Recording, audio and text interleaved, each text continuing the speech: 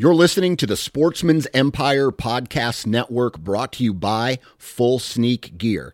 Check out their entire lineup at fullsneakgear.com. Also be sure to check out our entire stable of podcasts at sportsmansempire.com. New from Moultrie Mobile, the Feed Hub offers first-of-its-kind cellular connection and control for nearly any spin cast feeder on the market. When used with the Moultrie Mobile app, you can monitor feed and battery levels, run feeders on demand, receive alerts when feeders are clogged, and remotely adjust feeding times. The Feed Hub is ideal for anyone who maintains feeders. Remove the guesswork and save time by planning feeder maintenance before you drive to your hunting property. For more information, visit moultriemobile.com. You're listening to the Sportsman's Nation, brought to you by Exodus Trail Cameras. Now, if you guys aren't familiar with Exodus Trail Cameras, I'm going to recommend you go to their website. Tons of great information about their products, right? The cool part is they're turning 4. They're having their 4th anniversary. And to celebrate, they are offering 25% off their Exodus Lift 2, their Trek, and their new solar panel. And this is running from May 15th to May 28th. They have a ton of great features, right? I don't have enough time to share all of those features in this little time frame that I have to talk about it. But here's what I'm going to tell you. I have a camera off their very first run, and it has not given me any problems at all, right?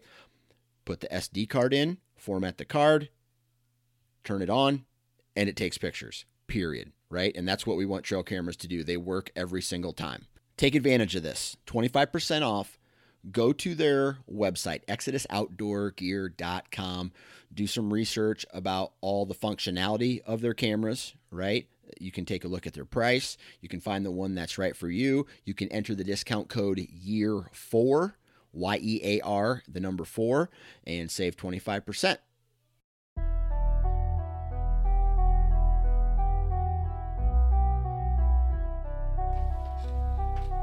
Ladies and gentlemen, welcome back to the Nine Finger Chronicles podcast. I'm your host, Dan Johnson, and one of my favorite things about hosting this podcast is I get the ability to talk with some very interesting people, some very good people, the best of the best in the hunting community, and that's who I get to talk to today. I get to talk with a guy named Alex Gilstrom. He works for Whitetail Properties. He's their director of marketing, or he does something in the marketing department. And he's just a good guy. And he's very passionate about the outdoors, and he's passionate about bow hunting. And that is what we talk about today. We talk about his love and his passion for the outdoors. We talk about how he kind of got into the hunting industry at a very early age. And I mean, like 14, he was calling companies saying, hey, are you looking for an internship? And people were saying, hey man, you're only 14 years old. Why don't you give it a couple years, right? So that's how passionate he was about wanting to work in the hunting industry. That's how passionate he was about bow hunting and just hunting in general. And that's what this podcast is about, man. We talk about, his dad being a big influence in his life when it comes to hunting. We talk about how he got into the industry and what led him to the position that he's at today with Whitetail Properties, and a whole bunch of other stuff.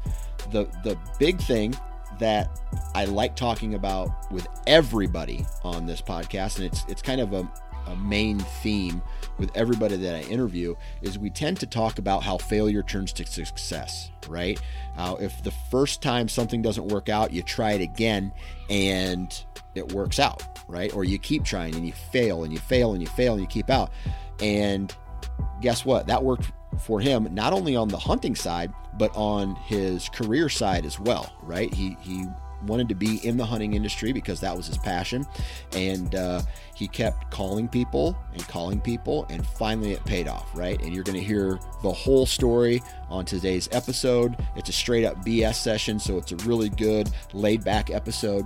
But before we get into today's episode, I always like talking about this partner of the podcast. It's Ripcord Arrow Rests, right? It's just a badass company. I know the owner, right? And When you know the owner of a company is just as passionate about bow hunting and hunting in general as you are, that gets me excited about their product line, right?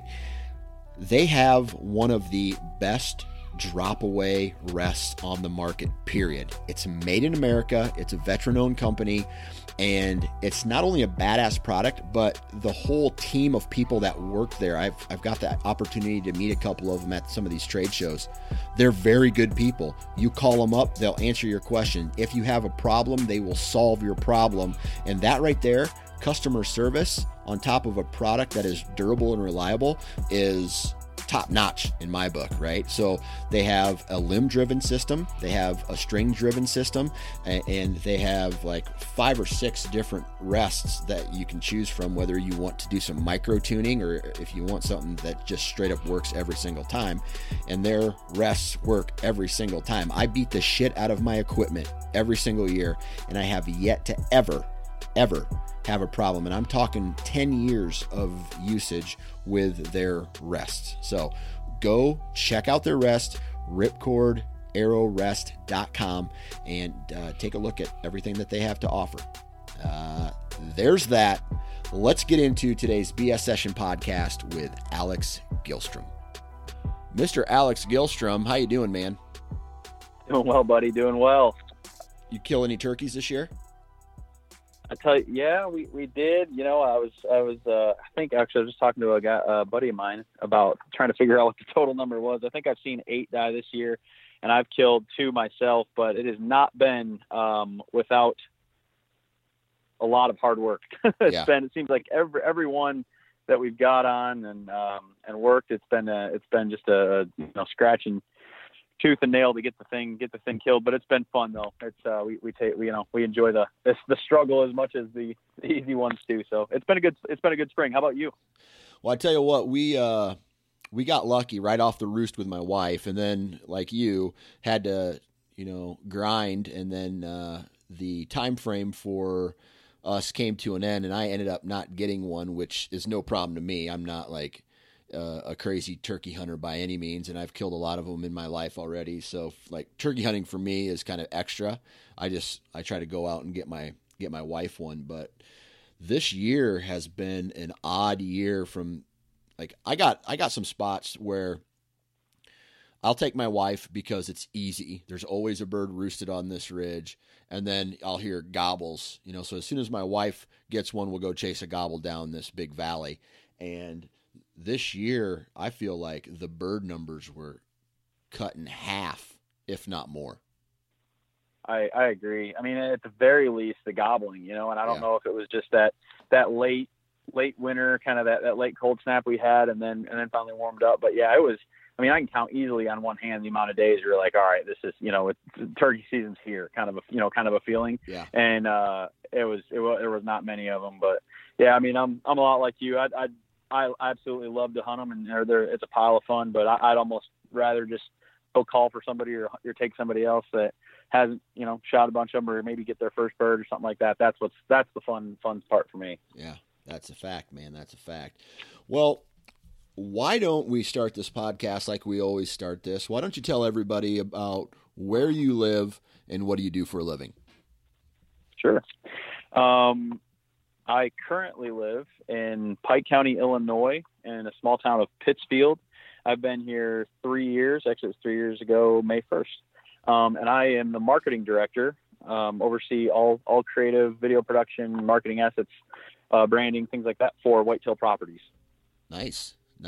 So let me ask you this, because everybody in the world wants to, if they love hunting or they want to get into the hunting industry, feels like, man, I want to be the director of marketing for some company. That just sounds like a fun job. How did you get into that position with Whitetail Properties? Before that, I was a marketing manager for ScentLock, and basically getting into the industry was kind of an interesting thing for me, because I didn't know anybody. I wasn't related to anybody or had any connections or anything like that. I just knew from a very early age, early high school, that it was something that I wanted to do, and any way I could you know, and I think that really stems back to kind of my parents' mentorship. You know, they said you have to work for the majority of your life, make it something you really enjoy doing. And that really stuck to me. That really rang true. And so, kind of a long story short, the only way I knew how to do that was to just basically cold call companies. So I made a list of companies and just started calling them in the afternoons, and finally got through to a couple, and kind of through different conversations and stuff, I was kind of like found out that, you know, my whole initial approach was internships. Like, can I find summer work or internships or anything like that? And my whole thing was I was willing to do it for free. I was willing to do it for no pay, just the experience. Like, that's how, like, just absolutely, you know, enamored and just on fire for it I was. And finally, you know, just, I guess just by luck, through the grace of God, it was actually ScentLok who kind of gave me my first conversation. And come to find out, a couple of these companies were interested in talking about internships, but they only really offered them to college students. And I was 15 at the time. So it was, yeah, they were kind of like, I'll never forget. I had a conversation with Brad Shore at Realtree one time. And he was like, my whole thing, I was like, hey, I'm just looking to kind of get my foot in the door, willing to do anything really. And, you know, I've got a passion for writing and just in business and things like that. And I just want to try to learn as much as I can. And he goes, oh, you know, what year are you? And I was like, oh, I'm a sophomore. And he's like, oh, what's your major? What degree are you going for? And I was just kind of like, graduating. Like, I just didn't have a good answer. And he's like, well, how old are you? And I was like, well, I'm 15. And I think I might have been 16 at the time. And he's like, holy cow, you know, you're 16 and you're getting, you know, it's awesome that you got on the ball. And so through a couple similar, I found out, I was like, well, okay, understanding that internships or part-time work are really available to college students or kind of up, what, you know, I started asking, what are the things you guys typically look for in skill sets or experience or, you know, degrees, whatever.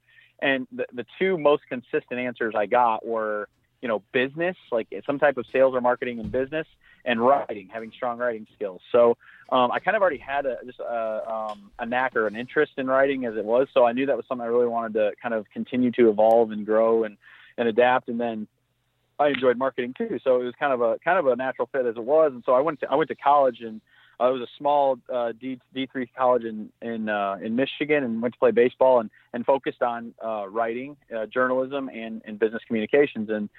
And so once I finally got to college and got my foot in the door, I was a little more systematic. I made my entire list of companies that I had phone numbers for, or maybe even contacts for now. And then one Friday, I would spend one Friday afternoon each month and call that entire list. And it was probably 50 to 60 companies on it. And after a while, it was a lot of like, oh, we don't have anything right now, but, you know, keep trying back, or thanks for calling and think of us, you know. Well, after about 3 or 4 months, it kind of started to be, oh, hey, Alex, how's it going? How's baseball going? Okay, yeah, well, nothing yet, but, you know, try back and stay in touch. And then sure enough, ScentLok gave me an opportunity for a summer internship my junior year, and I made the most of that opportunity and kind of just took off from there, and then ended up into, you know, still went and did some camera work and some production work for some hunting shows. And then actually ended up about 2 years after I graduated college, I got an opportunity to come join ScentLok's marketing team as on a full-time position. And the kind of the rest is history. I spent 6 years there and absolutely loved it, and loved the people there, and loved getting to manufacture goods and getting to market goods, and really get to learn the ins and outs of that entire business. And through the hunting clothing side of things, Whitetail Properties produces a television show, and ScentLok worked with Whitetail Properties on that. And I got to know Paul Sawyer and Dan Perez, two of the founding fathers, kind of the partners of Whitetail Properties, through that. And they ended up calling me a little over 3 years ago now, and said, hey, we'd be really interested in you coming down and kind of taking the helm of our creative and our video production and our marketing. And I was like, well, you know, I love Michigan. I've had a really good run at ScentLok, and kind of feel like there's some new things here for me, and getting the chance to move and put down roots in Pike County, Illinois, didn't sound too bad either. Yeah. Wow. That's awesome. Now, a lot of college guys, and myself was included, you leave high school, you go to college, and you have no idea what you wanted to do, right? I went in there and I was just like, what do I want to do when I grow up? I don't know. And I really didn't know that until, man, my late 20s. But it sounds like you knew what you wanted to do. You knew what, industry you wanted to work in. You went to college to accomplish that goal to get into one of these companies. That's exactly right. And honestly, it's something I hate to say I took it for granted, but it's something I just wasn't aware of probably until the last few years, where I really was like, man, like it was really kind of a blessing to have, by no means that I have it figured out, but to have see a course and then really try to execute it. You're exactly right, man. I mean, a lot of people, and my brother's really close. I'm really close to my brother, and he's in that boat too. He's in his upper 20s and still doesn't really know. He's got a job to pay the bills and do his thing, but it's like, I think that's one of the things. Like even the guys I manage, at Whitetail on the creative side, is I get so fired up and I get so excited to like try to help people realize their passion and then go do that. Like do that for a living. And I mean, like I said, like my parents' words just really rung true to me, that you spend the majority of your life working, man, like do something you love to do. Don't wake up every day feeling like you got to go to work and grind through that, because there's just so much more to it. I mean, and I'm so blessed and lucky. I can honestly say, like, don't get me wrong, there's days, right? But it's like, I can honestly say I wake up and feel like I really don't have to go to work every day. Yeah, that's a good thing, man. And I'm kind of in that position now where, right, doing this podcast and doing the content through the Sportsman's Nation and Nine Fingers, it doesn't feel like work. It's my job now, because I kind of got forced into it through a layoff. Right. But like this conversation I'm having with you is awesome. Like, who doesn't want to talk about, the outdoors right. all day long? Yeah. Yeah.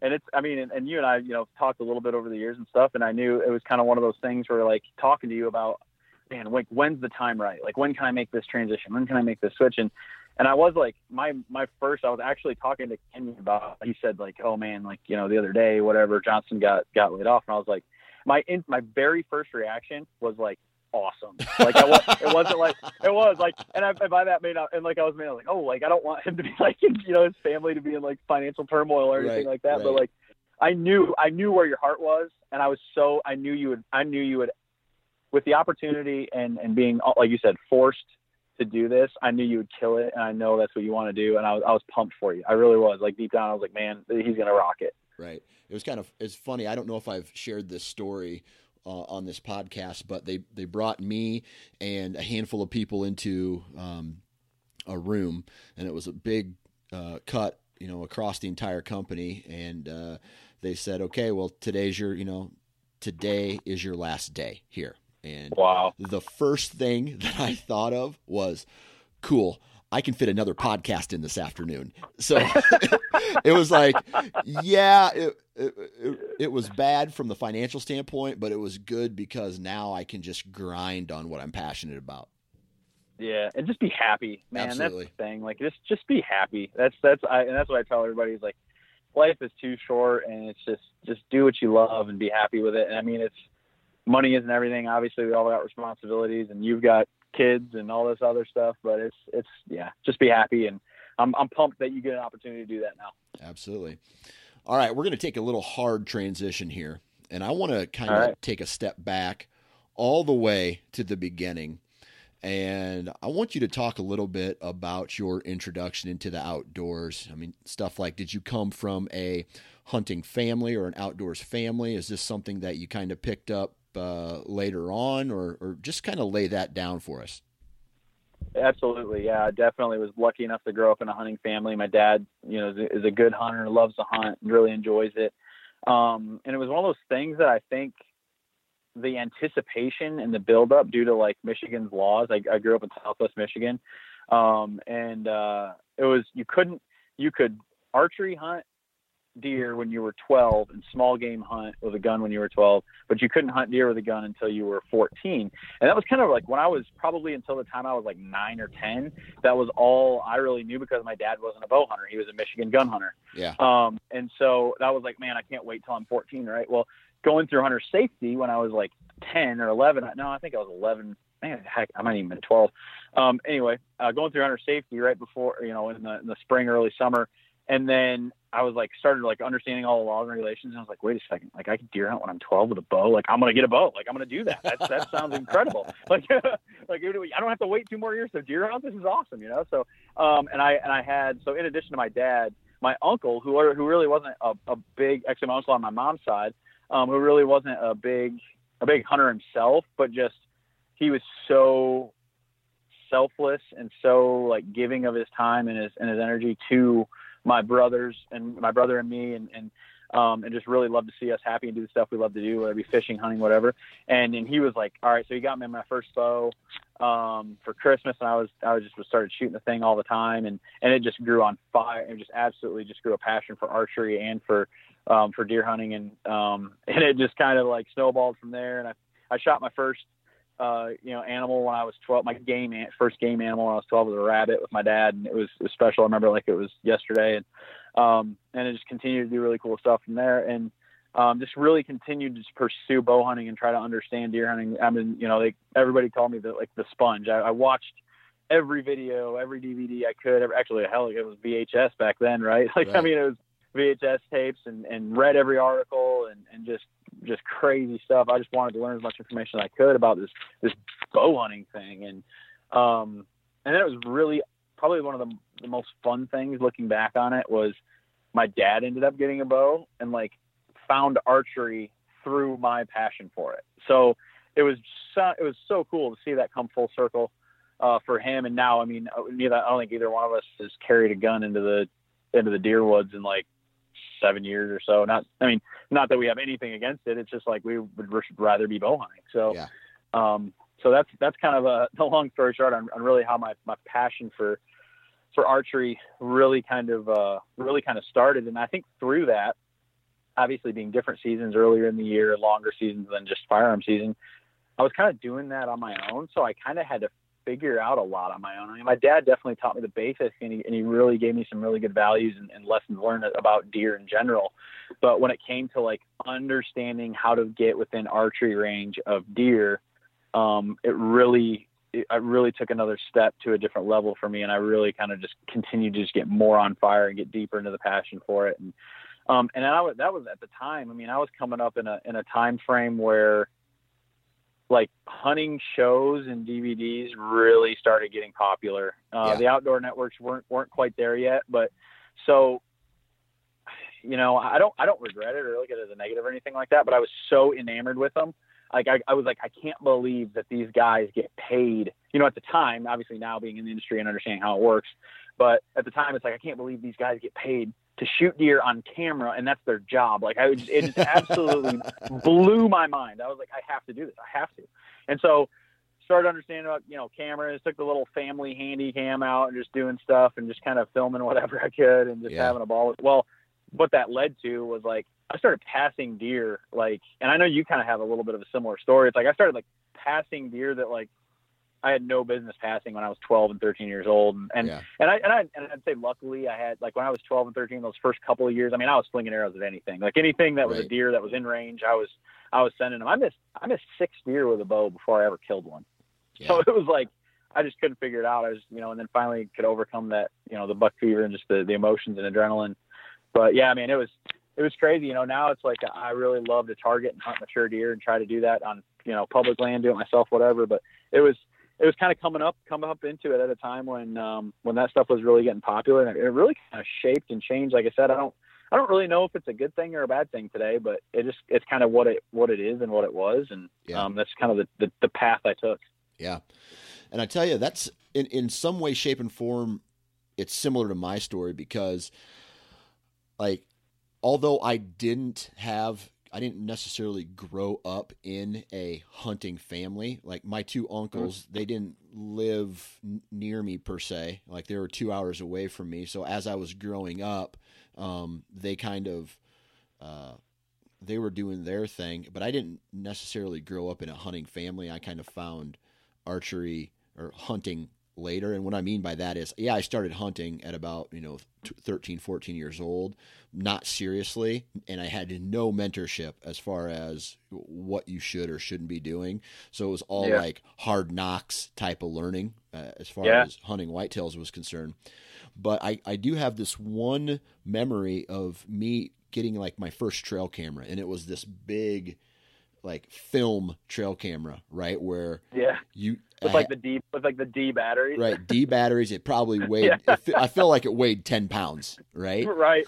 You put it on the tree, and you're getting whatever walks by. It's not today where you get thousands of pictures on an SD card. I was getting 24 pictures, and if those 24 pictures all happened in the second that I left, then there's 2 weeks there that go by with nothing. Well, anyway, I go and I get this picture developed, or these pictures developed, and I'm like, oh my God, it's a buck. And it's like this 120-inch deer. Right. And I get excited because I had yet to see number one, I had yet to shoot a deer. And number two, I had yet to see a buck on trail camera. So I get this 120-inch buck, maybe I don't know if it was a 10-pointer or 8-pointer or 9-pointer or whatever. He's just like a 2-year-old, right, in Iowa. And I take it to the farmer whose land I was on. I was like, oh, check this out. Look at this buck. And he goes, yeah, what about it? And he wasn't fired up about it at all. And I'm like, what? This is a big buck. He's like, son, like, no, it's not. Don't shoot that deer. Shoot one of the bigger ones. And I didn't get it. So I get this education from this farmer who's like, there's bigger deer out there. So before I even shot a deer or a buck with a bow, I was passing deer, which if I look back on it, I think I should have shot more deer and did the brown it's down thing for a while and not instantly go into like, I don't know, QDM practices. You know what I mean? Right. Oh yeah, dude. And you're exact. Yeah, I get it completely. And yeah, that's tough. I mean, like you said, because you didn't have any of that kind of guidance. And I mean, and I guess I did. I probably had 2 years, probably my first 2 years where it was kind of brown it's down and I was letting it fly and I killed a couple deer and it was great. But it was a short process. It was a short transition for me. It was right from there into that. But yeah, I mean, it's just hard to say. Like I said, can't have any regrets, and you're in a happy place now. You loved it doing what you do. But I get where you're coming from for sure. Where it's like letting the air out a couple more of them early on probably would have changed things a little bit. Right. But the good thing about this whole thing was they say in order to kill big deer, you have to be comfortable around big deer, right? So I started passing these little deer, which meant I'm in the woods more, which means I'm getting these interactions with these bigger deer. I'm becoming more comfortable around them. I'm making less mistakes because, I let a 140-inch deer walk by when I was 20 some years old. And that allowed me to not get fired up, not make mistakes, not shoot a younger deer when I'm after a bigger deer, whatever. And so my question to you is, how old were you when you started taking that next step into, hey man, I really only want to target mature deer?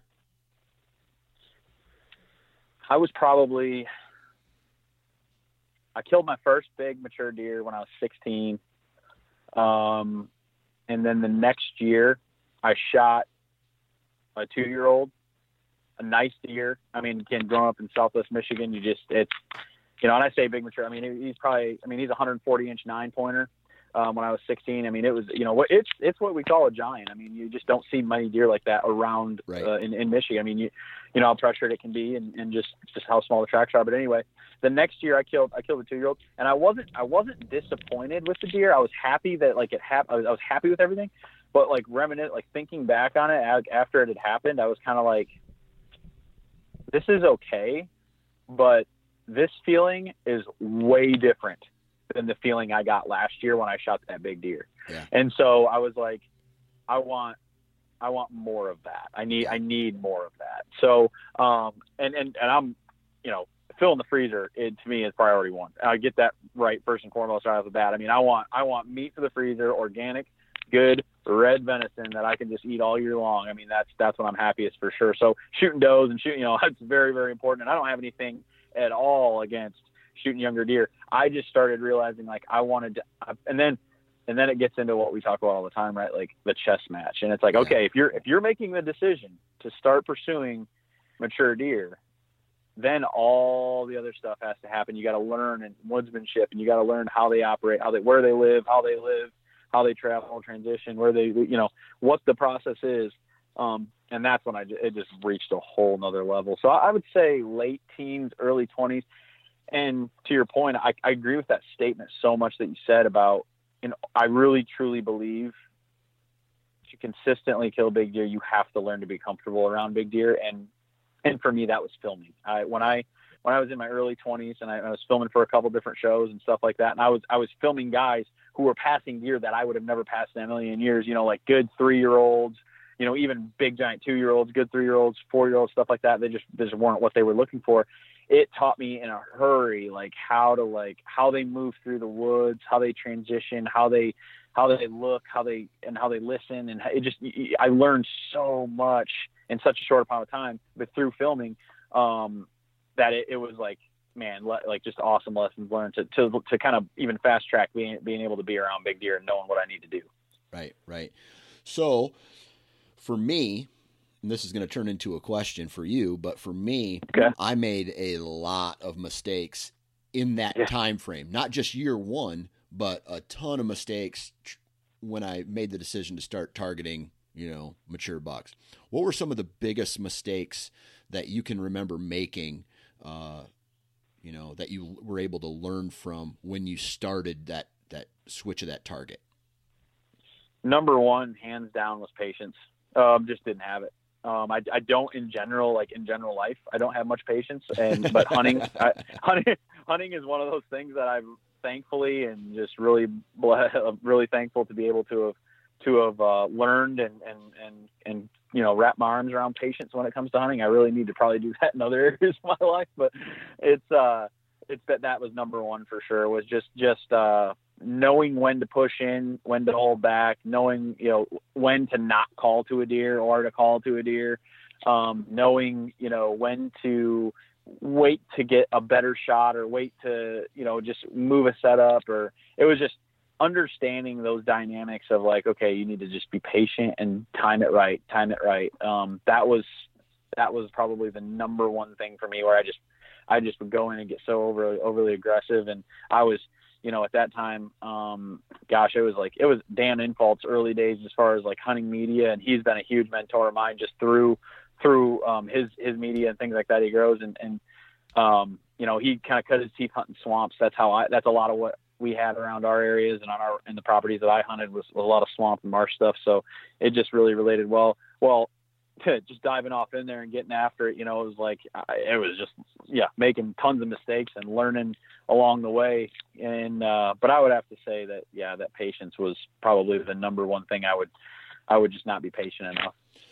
So you hear this a lot, right? So people don't have patience, but at the same time, we have these conversations and we hear these stories about guys saying, you got to have patience, but you have to also know when to be aggressive. So do you feel that your lack of patience allowed your learning curve to become shortened because you were diving in and being ultra aggressive on, some of these sets and making the mistakes that you made? Absolutely. For sure. Yep. It was, and my dad was fortunate enough to kill some really nice deer, and it's been awesome to see that, but it wasn't the caliber of the deer that I really necessarily wanted, or I'd even seen a couple times, where I'd gone into bedding areas you're not quote unquote supposed to go into, or you're not supposed to do this. And some of the deer that I'd just seen at a distance, I was like, oh my gosh, like we don't have anything like that on our wall. We've never seen anything like that. Like I want to try to how do I make this happen? And so I agree. Yeah. I mean, don't get me wrong, dude, I'm still screwing up left and right and I got tons to learn, but it definitely put me in the game, quote unquote, with bigger, more mature deer a lot, I guess, sooner, because I almost did it backwards, where I didn't have to force myself to really push the envelope and get in and be aggressive. I kind of reverse engineered that, if you will, where it was like, all right, I'm getting too aggressive, and now I gotta tone it back and scale back a little bit. So you almost did it opposite of what a majority of the people do, and they are too patient and they wait too long and miss an opportunity. Yeah, and I mean, I think it's just a lot of times it's about the property you're hunting and the type of hunting that's around your area and just what that kind of allows. But yeah, I mean, to put it as simply as possible, I would agree with that. Yeah, that it just kind of allowed me to kind of do that a little bit backwards. Yeah. All right. So, you had to force yourself to learn some patience. As you started kind of changing your methodology on how you're approaching these mature deer, did that patience pay off, or did you have to find like a good balance between the patience and being aggressive? I think it paid off. I think it was finding that good mixture, that good balance. And I think where it probably helped me the most was I'm a big like consistency guy. Like what conditions or what elements are in place that you've seen mature deer on their feet in daylight? Like what are the consistencies? Now, granted, the rut can be crazy and deer can just be everywhere at all different times of day and weather and fronts and all this other stuff. But that's probably like another big thing I attribute to patience was just being really observant, like really just trying to put the pieces of the puzzle together, be observant, figure out, okay, like when, the temperature drops this many degrees on average, you've seen a lot more deer in these 2 weeks year over year than you do other times. Like there's might be something to that. So I'm always trying to draw correlations and connect dots and things like that from an observation standpoint and movement pattern standpoint. And I mean, gosh, it isn't even region to region. It's almost property to property that can be different based on different things and elements. But that's probably one of the big things that I really spend a lot of time on is trying to understand the correlations to movement and what the conditions and what the elements are and being able to almost, try to, never get it right all the time, but you try to forecast or plan or predict certain things based on, what past experiences have been. Right. So with all that said, then, do you feel that you're more of a data-driven hunter or go with your gut style? For some reason, I want to be more data-driven, but I'm definitely a gut guy. It comes down to it, and it's like there's a big deer in there. There's a big deer living in there, and I know I need to get in there, so I'm gonna go get him, or I'm gonna go at least try to see him. Now, granted, I will definitely do everything in my power to get like data-driven like around that, but man, I also spend like an insane. I was actually talking with a buddy about this not too long ago. I think if I had to add the hours up, I bet I spend just as much time postseason scouting or scouting in the off season than I do actually hunting. Yeah. If I really had to compare it. So again, I want to understand consistencies. I want to understand like trends in their movement patterns, how they make sign, where they make sign, I want to learn as much as I possibly can about mature deer in different situations and what can be the same or what to look for. And I just really pour into that as much as possible. But that being said, I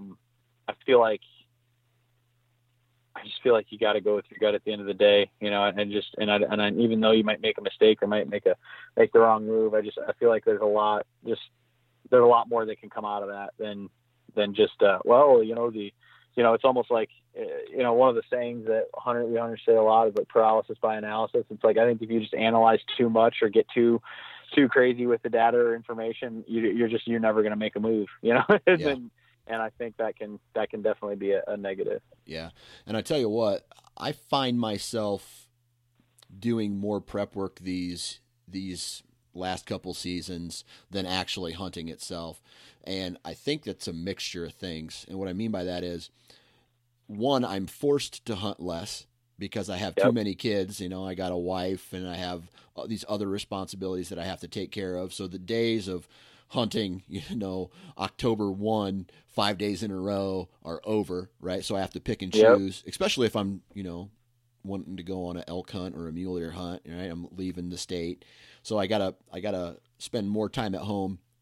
And that, I think what that does is that not only reduces the pressure on the properties that I hunt, but at the same time, it makes me really think hard about the decisions that I make, because I don't want to make any more mistakes.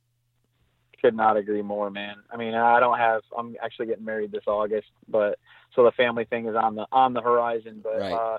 Don't have kids yet, but man, with work and everything, like it's so time demanding, and you want to make the most of your time. Like a really big buzzword for me is efficiency. Like I have to be efficient, and I want to be efficient. Last year was the most efficient year I've ever had in my life. It was almost silly how efficient it was. And I think it was just probably a lot of luck more than anything, but it was, it's like if I'm going out of state and I've got, 5 or 6 or, maybe even 10 on a long trip or whatever days to get it done, it's like, you have to be efficient with your time. You've got to run, you've got to scout on the go and put the stand on your back and really, like you said, just try to analyze and process information and what you're seeing as quickly as possible, because you just don't have that much time. Right. So let me ask you this. You moved away from Michigan and, now you're somewhere. Like, what was your first move outside of Michigan? I actually moved to Iowa. Okay, Iowa. I moved to Albia, Iowa, and was an intern for Bill Winke at Midwest Whitetail. Okay. So when you're there, obviously you have a lot of responsibilities, during the hunting season there. But did your goal change from moving from Michigan to Iowa? I mean, what was that change like for you?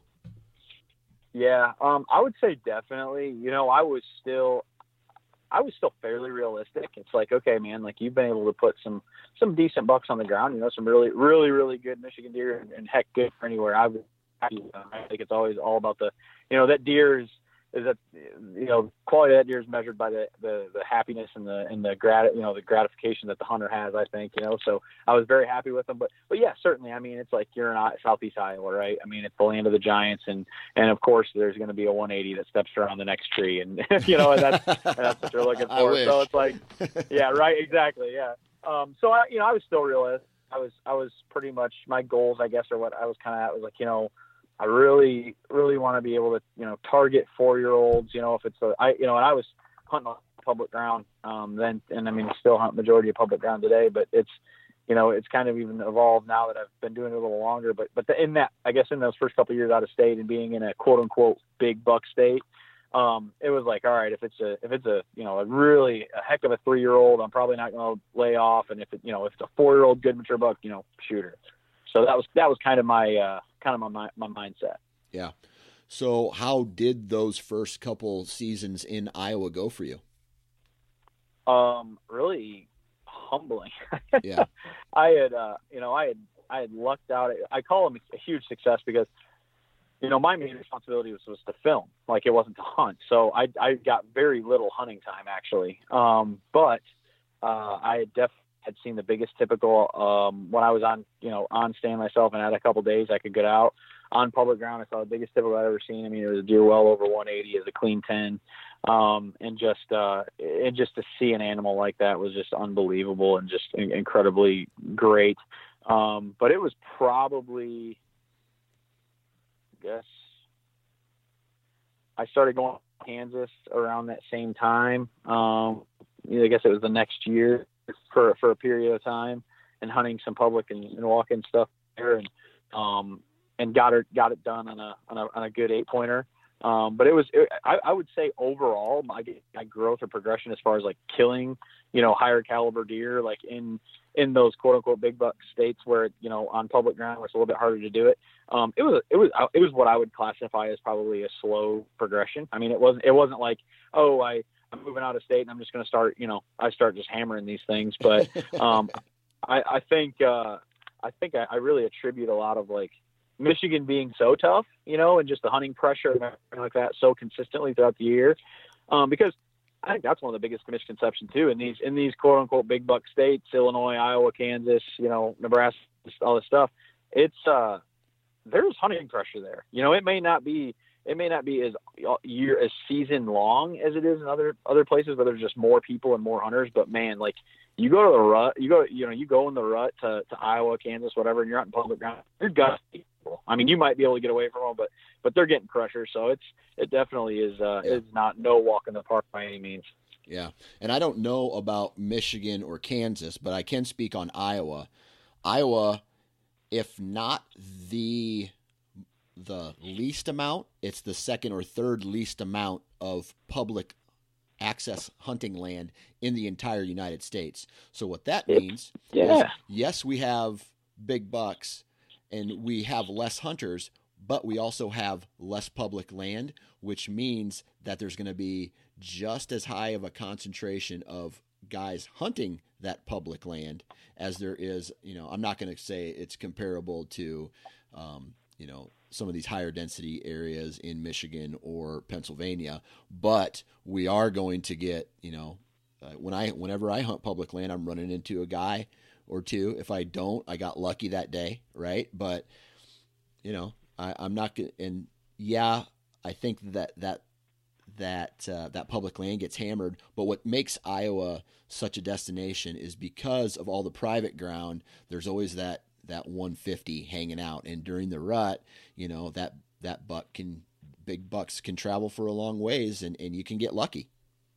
Absolutely. Yeah, no, it's a special place for sure. And I agree with you. I think that the opportunities are definitely there. I mean, regardless of pressure or whatever, it has the opportunity. And Don Kiske always said from day one, he's like, if you want to kill big deer, you got to hunt where big deer live or big deer are, where there are big deer. And that's fact. You got to odds and percentages and hunt where there is a higher likelihood or a good likelihood of them being, and it's, big deer's eye in the eye of the beholder, of course, but absolutely. What a deer that you personally want to target, or a caliber of deer that you want to target, you need to hunt where those deer exist. Yes, that's a fact, Jack.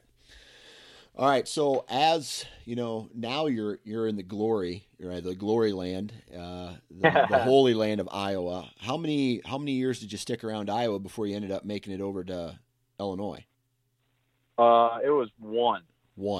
And it was 1 year, and then I got actually an opportunity to move over and film for Whitetail Properties at the time, and this was in 2011. So I started filming for Whitetail Properties, and that's where I really was able to be blessed and spend an entire season around a lot of guys that passed a lot of what I considered really big deer, and just learn to really be around big deer. And so I actually, and that was I went back home to Michigan and shot a doe that year, but I did not have any other opportunities then, because I was filming so much. But I got to I filmed a guy kill 175-inch typical 12 point, and 150-inch 8 point. I mean, it was just some incredible experiences, and just learned and got to enjoy so much of that. And actually that was when I think, like, man, I don't know if being a field producer is really for me. It's fun, I enjoy it, but I kind of still got this kind of in the back of my mind, this passion, this driving force for business, and to have a really good understanding of that. So after the 2011, it was toward the end of 2011, that's when ScentLok actually called me back and said, hey, we've got a full-time marketing position available. Would you be interested in moving back to Michigan, coming to work for us full-time? And, luckily it was the stars aligned for me to be able to do that and kind of go and experience that. And it was the right time for me. And obviously, like, I think now it's like, man, you moved away from Iowa and Illinois, like, to go back to Michigan, you're like, are you sure about this? But it was absolutely the best decision, and really put my career kind of on the track that I wanted it to be. Right. So let me ask you this. How old are you right now?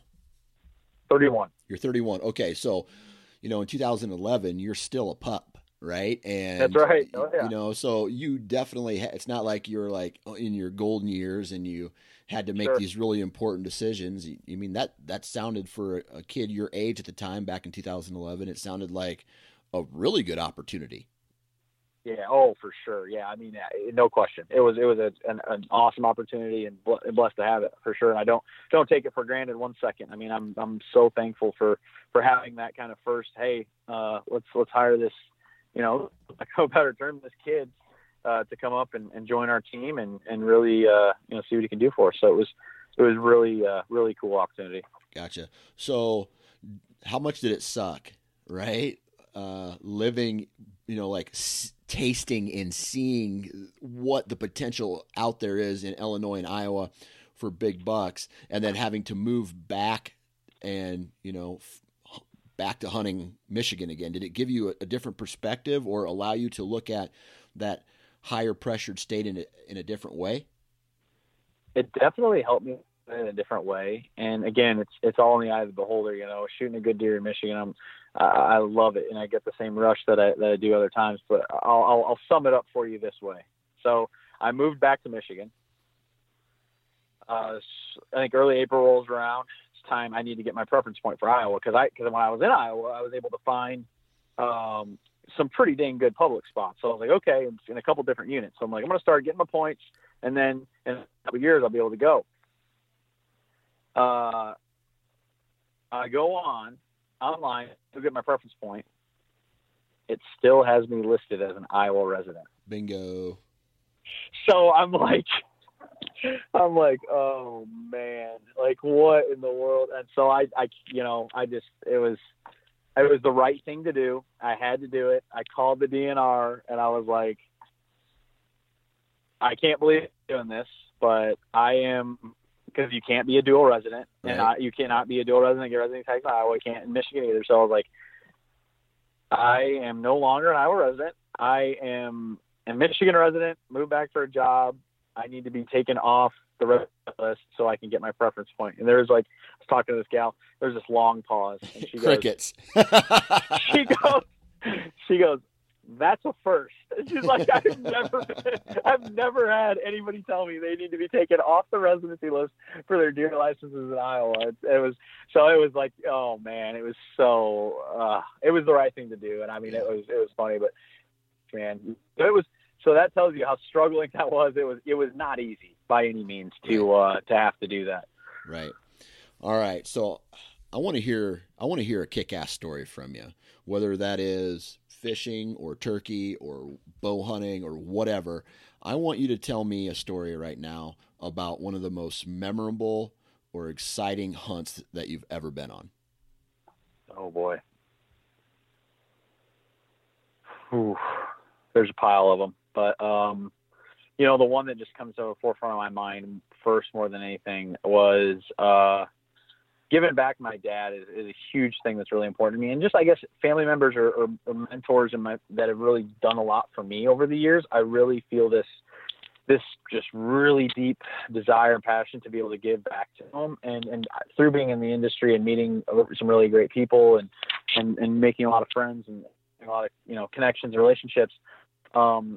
Dad always says, like, ever since he started bow hunting when I was like around 12, kind of years, his whole thing was like, he would love to shoot a bull elk with a bow. Like that's it, right? Like that's his thing. So I'm kind of, figuring out how in the world I would ever be able to afford something like that, or how would I be able to make that happen or whatever. Well, had some really good friends that were actually in the industry, and they've been going out to Wyoming on a do-it-yourself public land hunt for a few years now. And I was like, and they actually invited me along. Like, hey man, you got to come try Wyoming for it. You just need 1 point, and you put in your 4 point this year and draw next year. And I was like, you guys, thank you so much for inviting me. That's incredible. I said, got a favor. I said, is there any way like I could come, but is there any way my dad could tag, like, and I could bring my dad? And they're like, absolutely, for sure. Like, bring him on. It'd be awesome. So we kind of worked the whole thing out, and his birthday's in July, and I surprised him with his elk tag. So I put a point in from the year before. A year goes by, and I said, and I was kind of like, hey, don't make any vacation plans. I got something going. And he's like, okay. And so surprised him on his birthday with his elk tag, and just, I mean, it was already like lost it. We were both like just so excited already off the bat. Yeah. And ended up, going out to Wyoming with these guys, and it was like the end of the second day, and we had one close call on a setup. heard a bunch of bulls bugling, worked our tails off already. And like the beginning of the third day, Dad was already like, the trip's made. He's like, this has been the most unbelievable experience. Like here, like hunting in the mountains. He'd never been able to do that before. Just getting to experience like the scenery, the bugling elk, seeing elk at a distance, seeing even some elk close up, like just unbelievable what either one of us asked for. And sure enough, long story short, that it was the fourth afternoon. We were set up in this like little meadow that kind of dumped down off these two peaks. It was in this little valley, and it was this open meadow with a stream coming through it. And it was kind of a little opening. There's elk tracks everywhere. There was a bunch of sign there. We were kind of off of it in dark timber, and just cow calling every once in a while. And then sure enough, a bugle just rips off the top of one of these peaks, and it's like, I mean, neither one of us has elk hunted before. I can't bugle to save my life. So I'm just like sitting there like, a little hoochie mama push button call, and like, just trying to do my best here. And thankfully, like through these buddies that I had, like they kind of were like, hey, like this region, like, hunt this section for today. Like there's, we've seen some elk in here. We had a guy 5 or 6 years ago shoot one up in here, just go try. Like, so it was, thankfully, man, I mean, it wasn't, we were going like, we had a lot of really great guidance and help up to that point anyway. So we were still like doing it on our own. It was still public hunting and everything like that. And we were seeing some other people and stuff, but we at least had somebody to point us in the right general direction. And so we kind of get up there.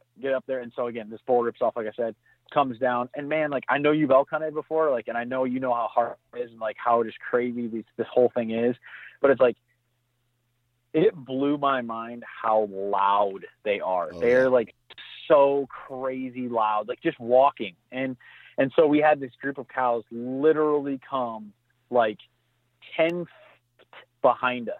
And we're just like leaned up against these trees and looking out of the corner of our eyes. And it's just like, oh, it's so unbelievable. I mean, literally I can hear this cow breathing.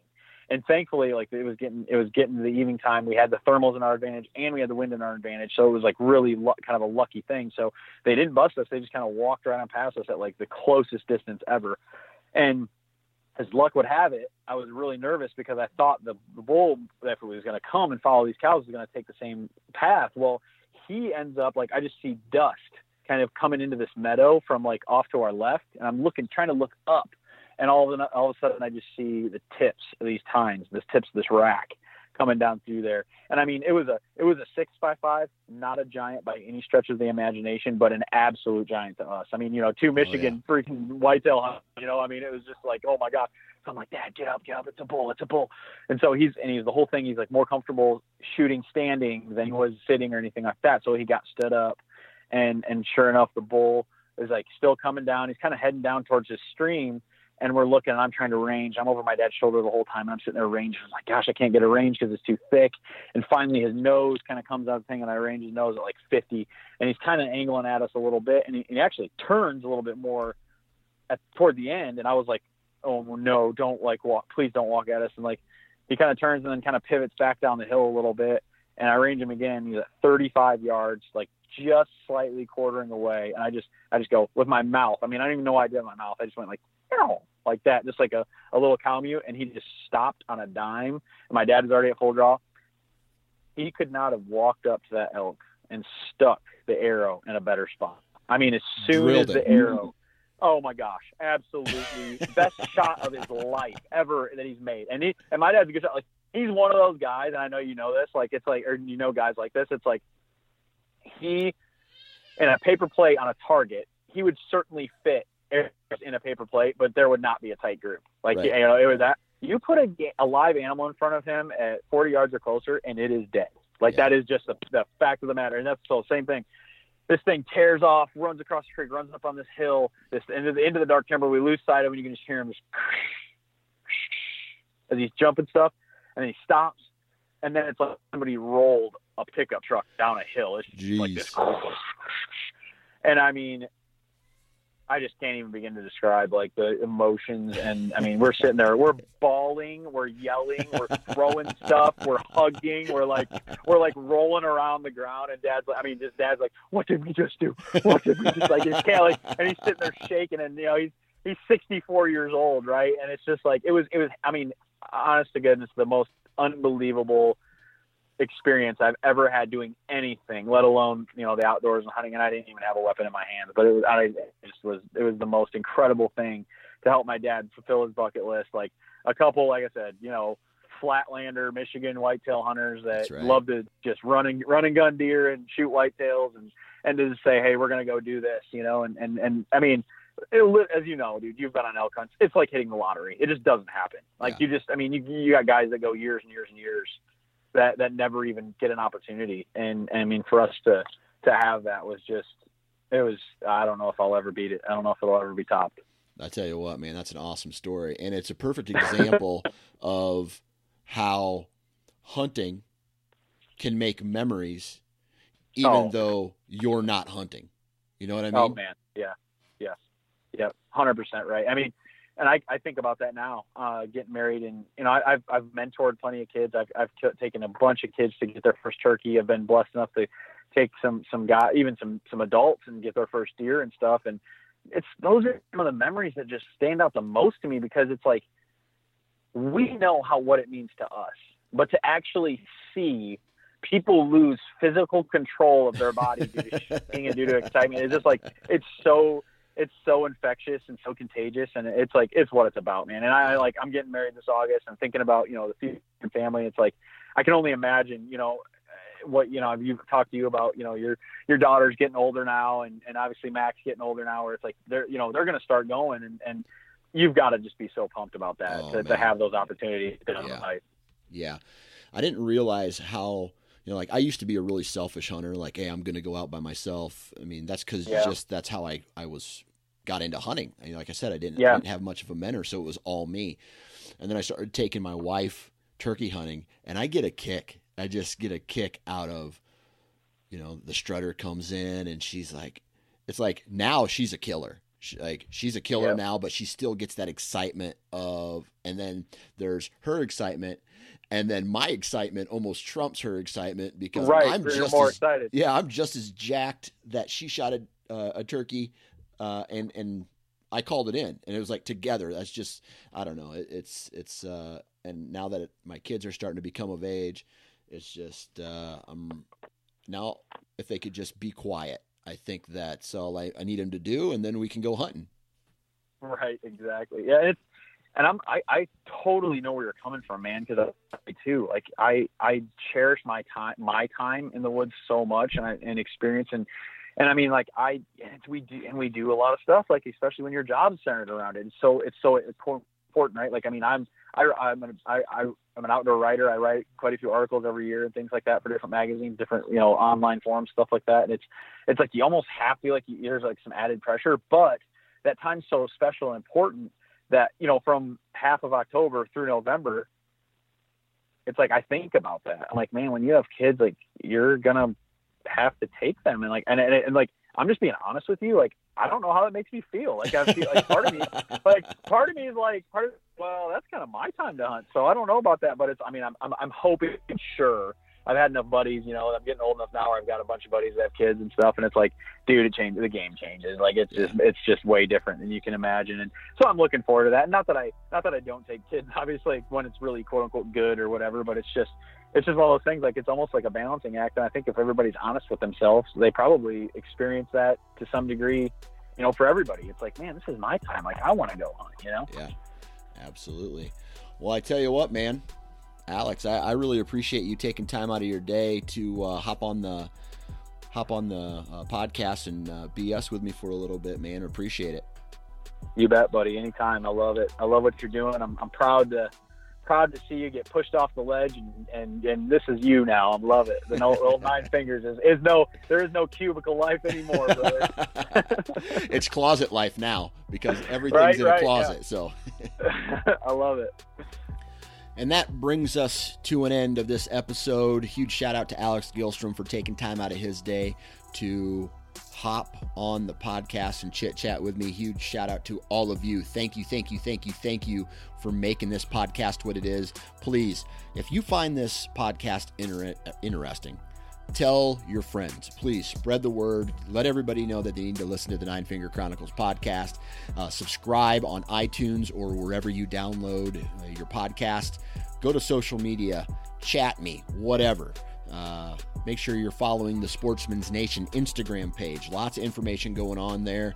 And lastly, a huge shout out to all the partners of the Nine Finger Chronicles podcast.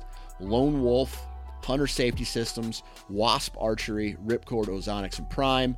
Please go out and support the companies that support this podcast, because without them, now the game has changed, right? This is my job. And I need financial support, and one way to do that is to sell advertising to you guys and make some money straight up. That's how it works. And so please at least go give their products a try, and tell them that Dan Johnson influenced you to buy their products. So, all right, I'm talking out my ass now. Please, if you're gonna be in a tree at all, doing some tree stand work, because that time is coming very fast, our friends at Hunter Safety Systems are reminding us to please wear your damn safety harness. Have a good rest of the week.